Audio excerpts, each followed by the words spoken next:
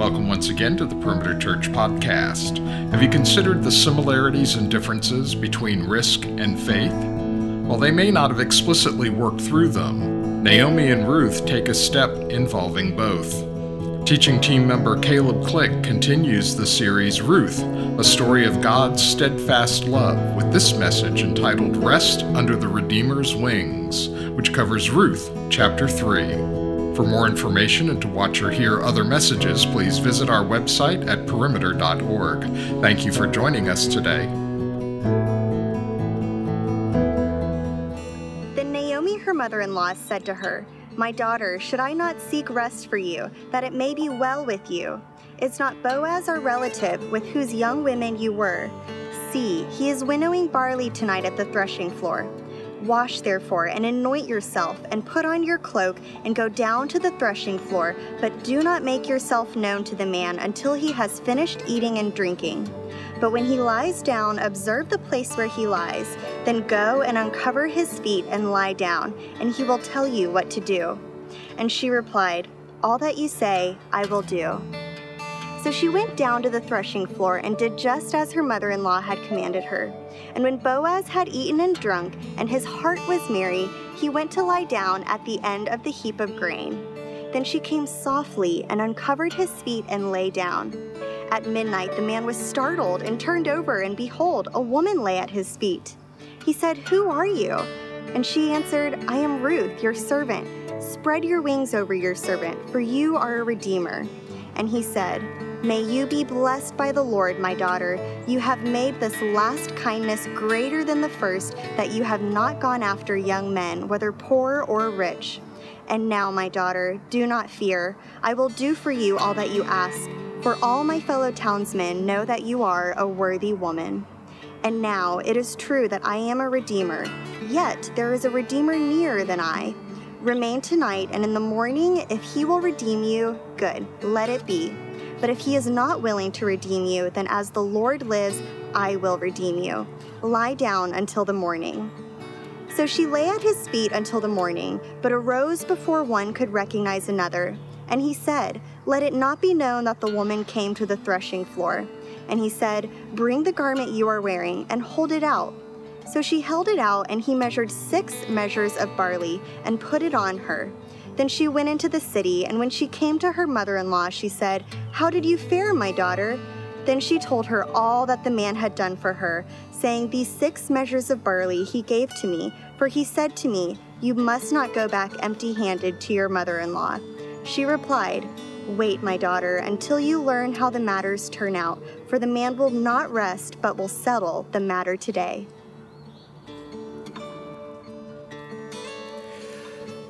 This was God's word. Let me pray for us. Heavenly Father, our hope, our joy this morning is we have a God who wants to be heard.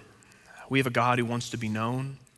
We have a God who delights to save sinners and to meet with the broken and the needy and to heal us in ways we don't even know we need to be healed. And so, Lord, I pray through your Spirit that you would take this text and, Lord, you would open our eyes and our ears and our hearts to Jesus. Lord, I just confess, I don't know why it is, but Lord, I just confess my own fear right now. That, Lord, I won't be able to adequately convey what's in this passage. And so, Lord, I ask that you would be made, you would be glorified. You would show your strength in the very midst of my weakness. Do this now in the precious name of Jesus, your Son. Amen. Over the past couple years, one of the writers that I keep returning to over and over again is a guy named George MacDonald. And you may not know that name, that may not be one that's familiar to you, but George MacDonald is this joyfully strange, theologically confused 19th century Scottish Presbyterian pastor who has probably influenced your life, whether you realize it or not.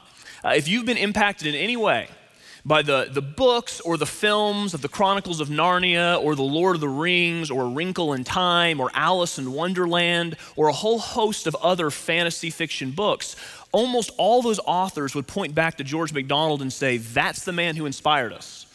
C.S. Lewis said that when he read George MacDonald, it was like entering another world. They loved this man. because he would create these strange, bizarre, fantastical worlds. And he would invite you to step inside, and in doing so, not escape the world you live, but actually see it more clearly than you'd ever seen it before. And one of his books that I particularly enjoy, though I don't think it's a very good book as a whole, it's got some theological things that are a little strange, and the story kind of meanders, but it has these beautiful pockets of just profound truth. And one of those pockets is in the first 40 pages.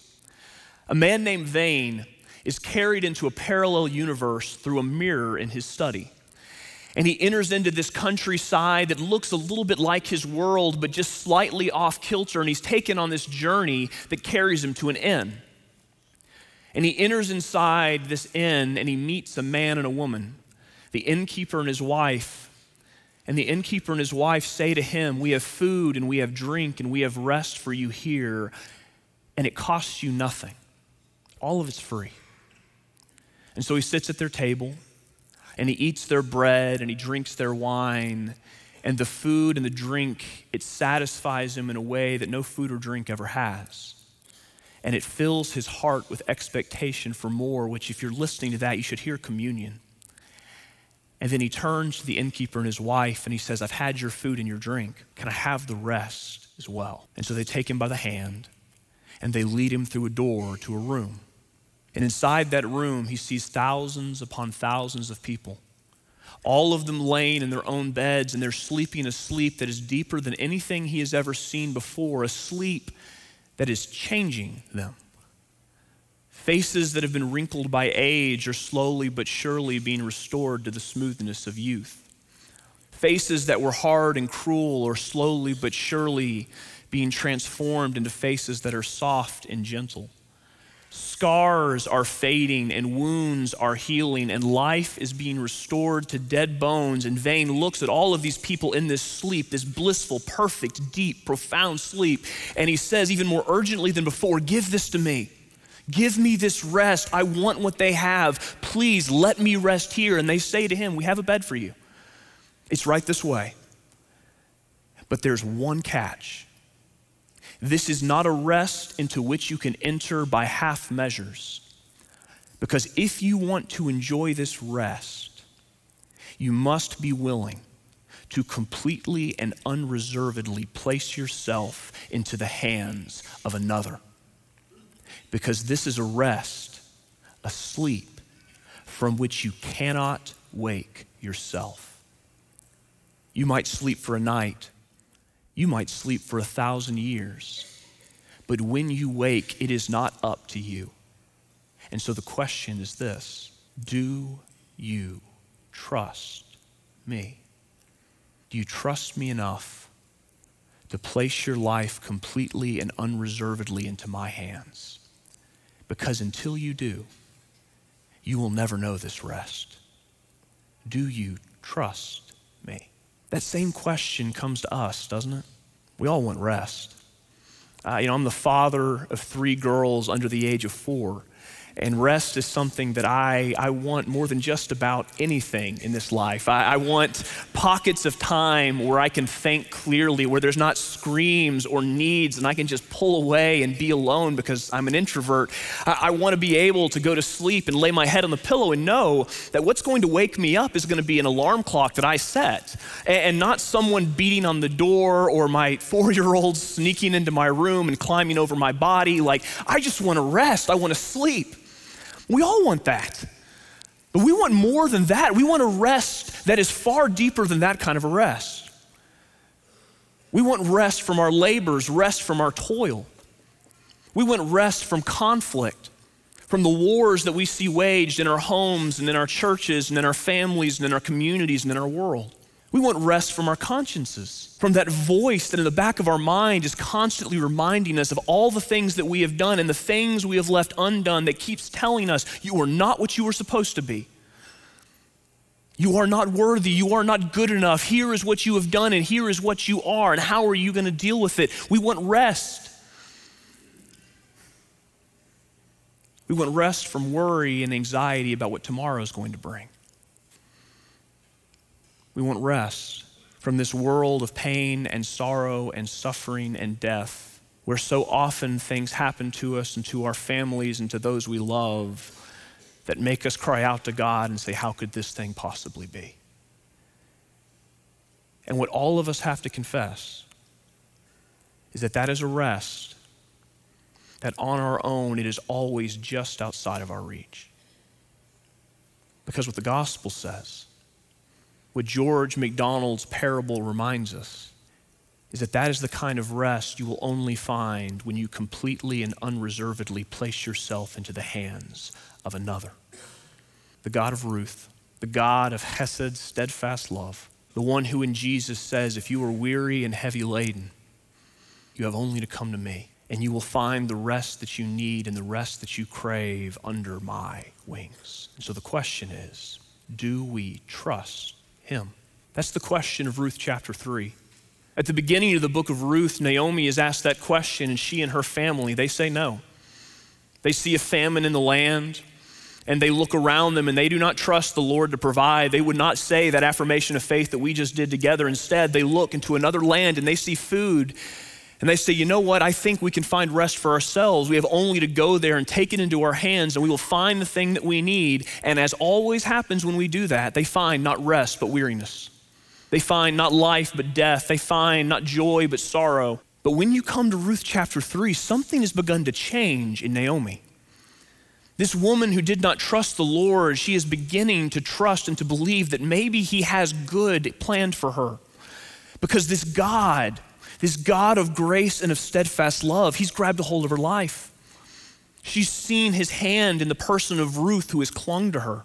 She's experienced his goodness in the fact that they just so happened to wander into the field of Boaz, and now there's this man who is literally showing them God's Hesed love by providing for them in their time of need. And everywhere she looks, there is God's kindness, his goodness, his mercy, and his compassion.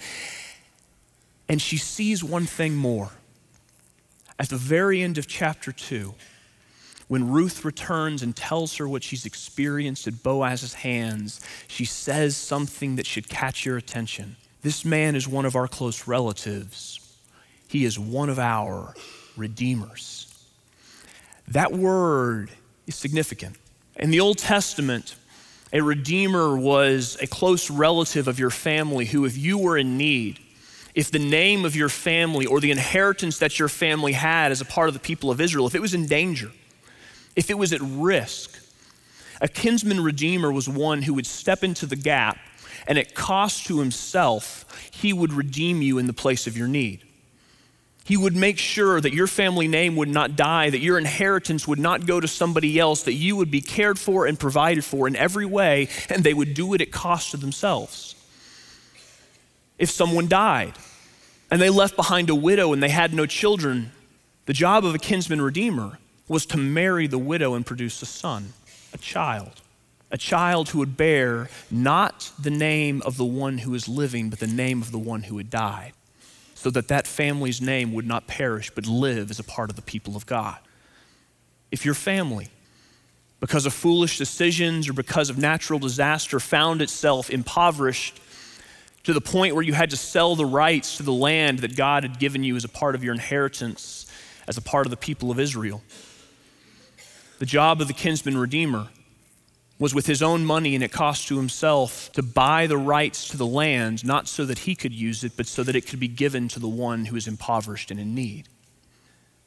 And Naomi, sitting here with a dead husband and dead sons, with a widow who is clinging to her, as a family who left Israel, which means they sold the rights to their land, she is looking up and she is seeing Boaz, and she is realizing that God has brought them face to face with one who can redeem them in both of those places. And she begins to wonder if maybe God is going to do something more. And the woman who did not trust the Lord, she begins to trust him, and she takes a step of risky faith, a step that Ruth takes with her. You see it in these first 9 verses of chapter 3. It's been, based on what we know of a barley harvest, it's been about 7 weeks since Boaz and Ruth first came into contact with each other. And despite what we think in our culture, where we've kind of read this book as this torrid romance where they see each other and they fall in love, for 7 weeks, there's no indication that Boaz even speaks to her again. There's no indication that there's been any pursuit. There's no indication that they have even looked at each other face to face. It never says that Boaz was handsome or that Ruth was beautiful. There is literally nothing there in the text. And Naomi, who is just now coming alive to the goodness of God, who has seen that one of their redeemers is right there in front of them, Naomi decides something has to change. A step of faith has to be taken. And I want you to notice this in verse 1. It is a step that Naomi, the woman who thought only of herself in chapter 1, it's a step Naomi takes not just for her sake, but for the sake of another. Look at what she says. My daughter, should I not seek rest, and hear this, for you, that it may be well with you? That hesed love that's begun to claim Naomi's life, it is a hesed love she is now beginning to show to others. She looks at Ruth and says, I want to see you cared for. And I know that while you have food now, you will never rest until you have a husband. And I want you to have that. So here's what you're going to do. Clean yourself off. Get the dirt and the grime of the fields off of you. Take off the cloak that identifies you as a widow who is in mourning and cannot be married, and put on a cloak that identifies you as a woman who is available. And then I want you to go outside of the city to the hills where the men are threshing the wheat. And when Boaz has finished eating and drinking and he has laid down to go to sleep, I want you to sneak up in the middle of the night. And I want you to lift the blanket off of his feet so that when the cold air strikes him and he startles and he wakens, he will look down at his feet and there you will be. And then do whatever he tells you to. And Ruth, according to verse 6, Ruth does everything that her mother-in-law commands her to do. Now, a couple things need to be said right here. First off, this is not a manual for courtship. If any of you are hearing this and thinking, Caleb is about to direct us how we're going to get our kids hitched, no, just absolutely no. I don't want to hear about people sneaking in each other's houses and lifting blankets off each other's feet. That is not the intent of the text. It was not the intent of the text then. This is a specific moment in a specific time with a specific set of circumstances. And on top of that, I don't want us to miss this. Ruth, what she's doing, puts her in real danger. I mean, you should see this all over this text. There's risk here. They could lose everything that they have gained in chapter 2 by what is happening right here at this moment. First, there's risk to Ruth's body. It doesn't take a rocket scientist to think about what could happen here. Because what could happen to a vulnerable foreign woman who lives on the bottom rungs of Israel's society, who in the middle of the night leaves the safety of the city for the hills where no one can hear her scream, and then in the middle of the night shows up at the feet of a more powerful Israelite man? And you do the math. There's risk. We live in a cultural moment where that risk is probably felt more than it's been felt in a while. We live in the middle of the Me Too era. This moment in time where it seems like every time you turn on the news, there's some other story of a man who had power, who had position, who put on a mask of kindness and goodness and then used that position and that power and that mask to abuse people who were in need. Men like Larry Nassar, the doctor for USA Gymnastics, who used his position as a doctor to get parents to trust him and then used that trust to abuse over 140 little girls. Men like Harvey Weinstein, who used his position as a movie studio head to prey on vulnerable women. And I know that for some of you in this room, those aren't just stories you've heard in the news. Those are things you've experienced in your own life. And I know that because I've seen it in my own family. That's Ruth's world too. Because when does Ruth live? Ruth lives in the days, as it says in chapter 1, verse 1, in the days when the judges ruled. And Judges is a book of the Bible that ends with this horrific story of a woman who is abused and raped and then dies from her injuries. That's the time when Ruth lives. There's a real risk. And not only is there the danger that she will be taken advantage of, there is also this danger. It's that Boaz, he will actually prove to be a man of virtue and a man of faith, but he will see this woman show up at his feet and he will misperceive her intentions. And he will think that a woman who by everything we can see and know about her from this book of the Bible is there with the purest of intentions, that he might see her show up at his feet and think that she is there to do what most of us would think, which is seduce him. The text screams it at you. The language that the writer uses of uncovering and laying down, that's language that shows up in the Old Testament in reference to sexual immorality. And the strongest hint of it is this: there is an echo here of a story that has taken place earlier in the Bible. In Genesis 19, God saves Lot and his family from the destruction of Sodom and Gomorrah. He pulls them out of that destruction. He saves their lives, and Lot and his daughters, they escape the city to go to the hills. And Lot's daughters, they see this situation where all the men that they had known, even the ones who were supposed to be their husbands, they are all gone, and they are going, well, who's going to provide for us? How are we going to have offspring? And so they look at their father and they come together and they say, we have a plan. They get their father drunk. This is in the Bible. And when he's lying in a drunken stupor, they lay with him and they produce a child. Do you know that child's name? Moab. What happens in Ruth 3? An Israelite man eats and drinks to the point where the text says his heart is merry, which means he's feeling the effects. He lays down to sleep, and a Moabite woman lays down at his feet. If you're Boaz, what are you going to think? Naomi and Ruth, they're risking everything here.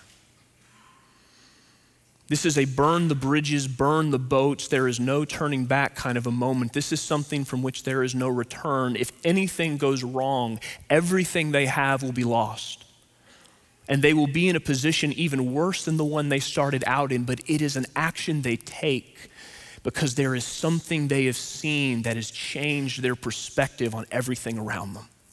You see it in verse 9. Boaz wakes up because his feet have been uncovered. He looks down and the text says, behold, a woman, because it would startle you. And he says, who are you? Because he can't see. You got to remember, there's no lights. This is not like today. You don't flip on your iPhone. Who are you? And Ruth in chapter 3, verse 9, she says, I'm Ruth, your servant. Spread your wings over your servant. Why? For you are a redeemer. Why is Ruth there? She's there, and Naomi sent her there because they have come to know and to believe a God of steadfast love who redeems the needy, and they have felt his hand. And they have experienced his grace. And he has brought them face to face with one who by the laws of God is called to be a redeemer to them in their time of need. And they have seen that man's character, and they have experienced his goodness. And so they are staring him in the face and saying, be the physical embodiment of God's chesed love to us. And notice what Ruth says. She takes the same thing that Boaz prayed for her in Ruth chapter 2, that the Lord would bless her. Why? Because she took refuge under the wings of Yahweh. And she turns to him and says, spread your wings over me. Be the answer to your prayer. Why? Because God has called you to be a redeemer. It's what you are. That's faith. This is what true faith looks like. Faith is not that thing that we so often think it is in our culture where we hear people say things like, you're a sinner and Jesus is a savior, and we just kind of nod our heads along in agreement. That's not faith. Faith, as Martin Luther says in his commentary on Romans, faith is a living, daring confidence in God's grace so sure and certain that a man would stake his life on it 1,000 times. Faith risks. and it risks on the basis of who God has revealed himself to be and what God has promised to do. That's why Naomi and Ruth are there. They have seen who God is. They've experienced who he has revealed himself to be, and they know that he has called his people to embody his steadfast love in the office of a redeemer, and they are walking by faith in that promise and risking everything on that basis. You know, it's the reason that we confess our sins on Sunday mornings and in our prayers. We risk being seen by God as we actually are and confessing what is actually going on in our hearts. And why do we do it? Because we have come to know and to believe he is a God of mercy who promises to forgive our sins in Jesus. It's the reason we share our faith. We risk rejection. We risk looking foolish. We risk not having the answers because we have come to know and to believe a God who saves sinners because he saved us. A God who promises that he doesn't need strong and mighty people, he just needs weak and available ones. Who takes even our broken and marred words and can use them to bring the dead to life. Faith risks. Faith is stepping out on the bridge of God's grace and trusting that when our feet strikes the pavement, that bridge will hold. Because we know who God is and we know what he has promised to do. And I want you to see what happens next. That faith, it does not disappoint. Ruth and Naomi, they risk everything in faith that they are in the presence of a faithful Redeemer, and they are not rejected, they are not abandoned, they are not cast off. Instead, they find themselves under the wings of one who is faithful to the calling that God has given him. In verses 10 to 18, you see Boaz do something that is absolutely remarkable. Boaz doesn't take advantage of Ruth. He doesn't misperceive Ruth. Boaz sees this woman who has shown up in the middle of the night at his feet, and Boaz says, you want to be redeemed? Well, I will guarantee you this, it is going to happen. And notice the very first thing he does, he honors her. Look at verse 10. May you be blessed by the Lord, my daughter. You have made this last kindness, and notice that word, that's that chesed word again that keeps showing up. You have made this last kindness greater than the first, and that you've not gone after young men, whether poor or rich. And now, my daughter, do not fear the danger, the risk, it's all over. I will do for you all that you ask, for all my townsmen know that you are a worthy woman. Boaz looks at Ruth and he sees this woman who embodied God's steadfast love to Naomi, who clung to her in her time of need, who bound herself to a bitter, hopeless, faithless woman and became the picture of God's grace and care for that woman. He looks at this woman who has said, I will die with Naomi, I will provide for her and care for her. And he says, what I'm seeing right now, this is a greater kindness than even that was. Because what is Ruth doing? Boaz is not saying you're showing kindness to me. This is not Boaz saying, well, this is really flattering, that makes this really nice. Why is Boaz saying this? He's saying what you're doing right now, in the same way that Naomi sent you to me because she cared for you, you're here because you care for Naomi. You didn't go to other men. Why? Because those other men couldn't redeem Naomi's family name and Naomi's family land, and so you bound yourself to her even in this. You love her. And you are showing God's hesed love even here. You are a worthy woman. But there's a complication. Boaz says there's another relative, another redeemer, and he's nearer than I am, which means I can't redeem you unless he first refuses to do so. But I promise you this, you will be redeemed by him or by me. And then he does this extraordinarily weird, not at all romantic thing. He gives her 6 measures of barley, verse 15. If you're looking for a Mother's Day gift, this is not it. It's a weird moment, but it's not so weird if you recognize this. First, that's 80 pounds of barley, which means Ruth is a sturdy woman because she has to carry that from the hills back to the city. That's a lot of barley. But here's what makes this significant. Boaz is saying, I don't want you just to have the word of my promise. I want you to have a physical, tangible sign that what I say I will do, I will surely do. That's his name on a contract. And Naomi sees it.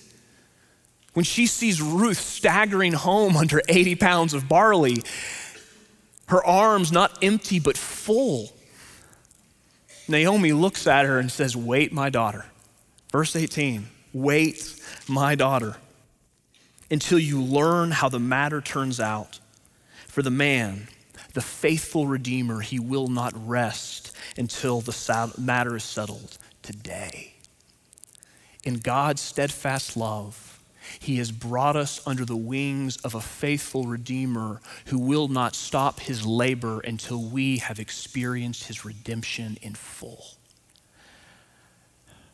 The rest they craved, the rest they needed, it's a rest they found because they came in trust to the Lord and the Redeemer of his appointment, and they found that Redeemer faithful. Do you realize that God has appointed for you and for me an even greater Redeemer in Jesus than Boaz ever could have been? We have one who comes from the line of Boaz, but who, unlike Boaz, is not just a man. He's the one in whom the whole fullness of deity dwells bodily.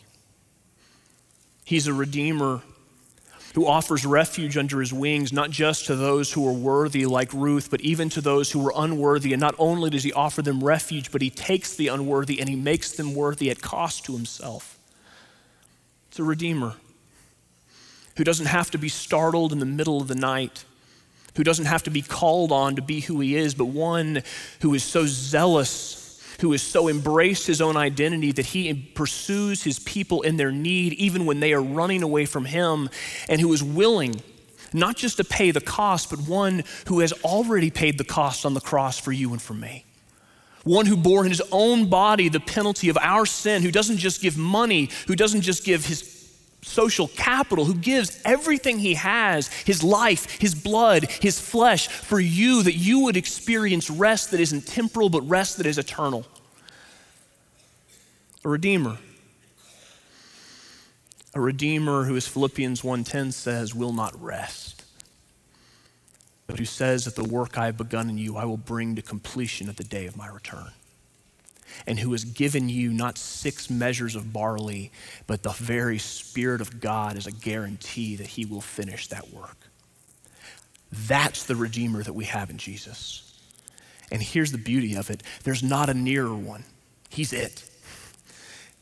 His arms are open wide and he is saying there is rest here, the rest you crave. The question is just this: do you trust me? One of the songs that is getting worn out at the Click House right now is this song called Apple Pie by a band called Flannel Graph. And I've played this song so many times, my wife is probably sick of it at this point. But I love this song. It's a retelling of the story of the prodigal son from the perspective of the son who runs away. And the song begins with the singer saying, I told my father I didn't love him anymore, and I took his cash and I went out the door, and then proceeds to describe this hunger and this thirst for rest that has so consumed him that he takes that money and he spends it on all the things he thinks will satisfy him. He spends it like a movie star. Men see him and they want to be like him. Women see him and they want to be in relationship with him. And the song says, I was like a king in America with apple pie. I had everything. But then it says, but the amount of money that I had, that was the amount of love that I was shown.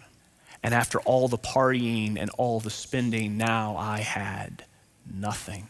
I had nothing. No rest, no party, no friends, just an empty wallet and a weariness that was deeper than the weariness I had when I started my journey. And just when the song seems to hit this portion where there seems to be no return, there's this lift in the singer's voice. And she says, I have nothing, but I had something. I had something, and more than that, I had somebody. And the last line of the song says this: so I gathered up all my pride and hitchhiked to a town where my dignity had died. And he, the father I rejected, the father whose money I squandered, he was waiting, and he ran, and he kissed me. That song comes on, and I just start spontaneously crying, because that's me. That's all of us outside of Jesus. We live in this world where we want rest so desperately, and we will spend anything to find it. But at the end of the day, we all find ourselves exactly where the son in this story is, saying, I have nothing. I'm emptier than I was before. I am more weary. I am more tired. I am more broken. But here's the beauty and the hope of the gospel. In Jesus, you who on your own have nothing, you have something, and more than that, you have somebody. A faithful Redeemer. One who has willingly borne the blow of your sin, who has embraced it in his own body, one who is more eager to give you that rest than you are to ask him for it, one who so wanted you to share in that beauty and that glory and that mystery that satisfies all things. He entered this world and clung to you as Ruth clung to Naomi and embraced you at cost, even as Boaz does right here, because he loved you. And it's that Redeemer who says to the weary and the heavy laden, you just have to come to me, because there is rest, the rest you crave and the rest you need. The question is just this: do we trust him? Do we trust him enough to place our lives in the hands of another, a Redeemer more faithful than we could ever dream, whose heart is more tender than we could ever imagine, and who what he says, he does? Let me pray. Heavenly Father, we're so grateful that we have a God who pursues us in this way. That, Lord, when we ran, you didn't cast us off, you didn't turn your back, but Lord, you pursued us in love in Jesus, and you have given us a Redeemer. And I pray for every single one of us here, Lord, that you would take our hearts, wherever they may be, Lord, wherever they are in this quest for rest. And Lord, we pray, bring us under the wings of a faithful Redeemer. Lord, not just in theory, but in truth, in a way where our hearts sing with joy because we realize we had nothing, but now we have somebody. And that somebody holds us fast. And he will not rest until the work is complete. Be with us now in Jesus' name. Amen. You've been listening to the Perimeter Church podcast. Perimeter Church is located at the corner of Highway 141 and Old Alabama Road in Johns Creek, Georgia. Please visit our website at www.perimeter.org for more information, to give us your feedback, and find other messages from our teaching team. Thanks for making this podcast a part of your day.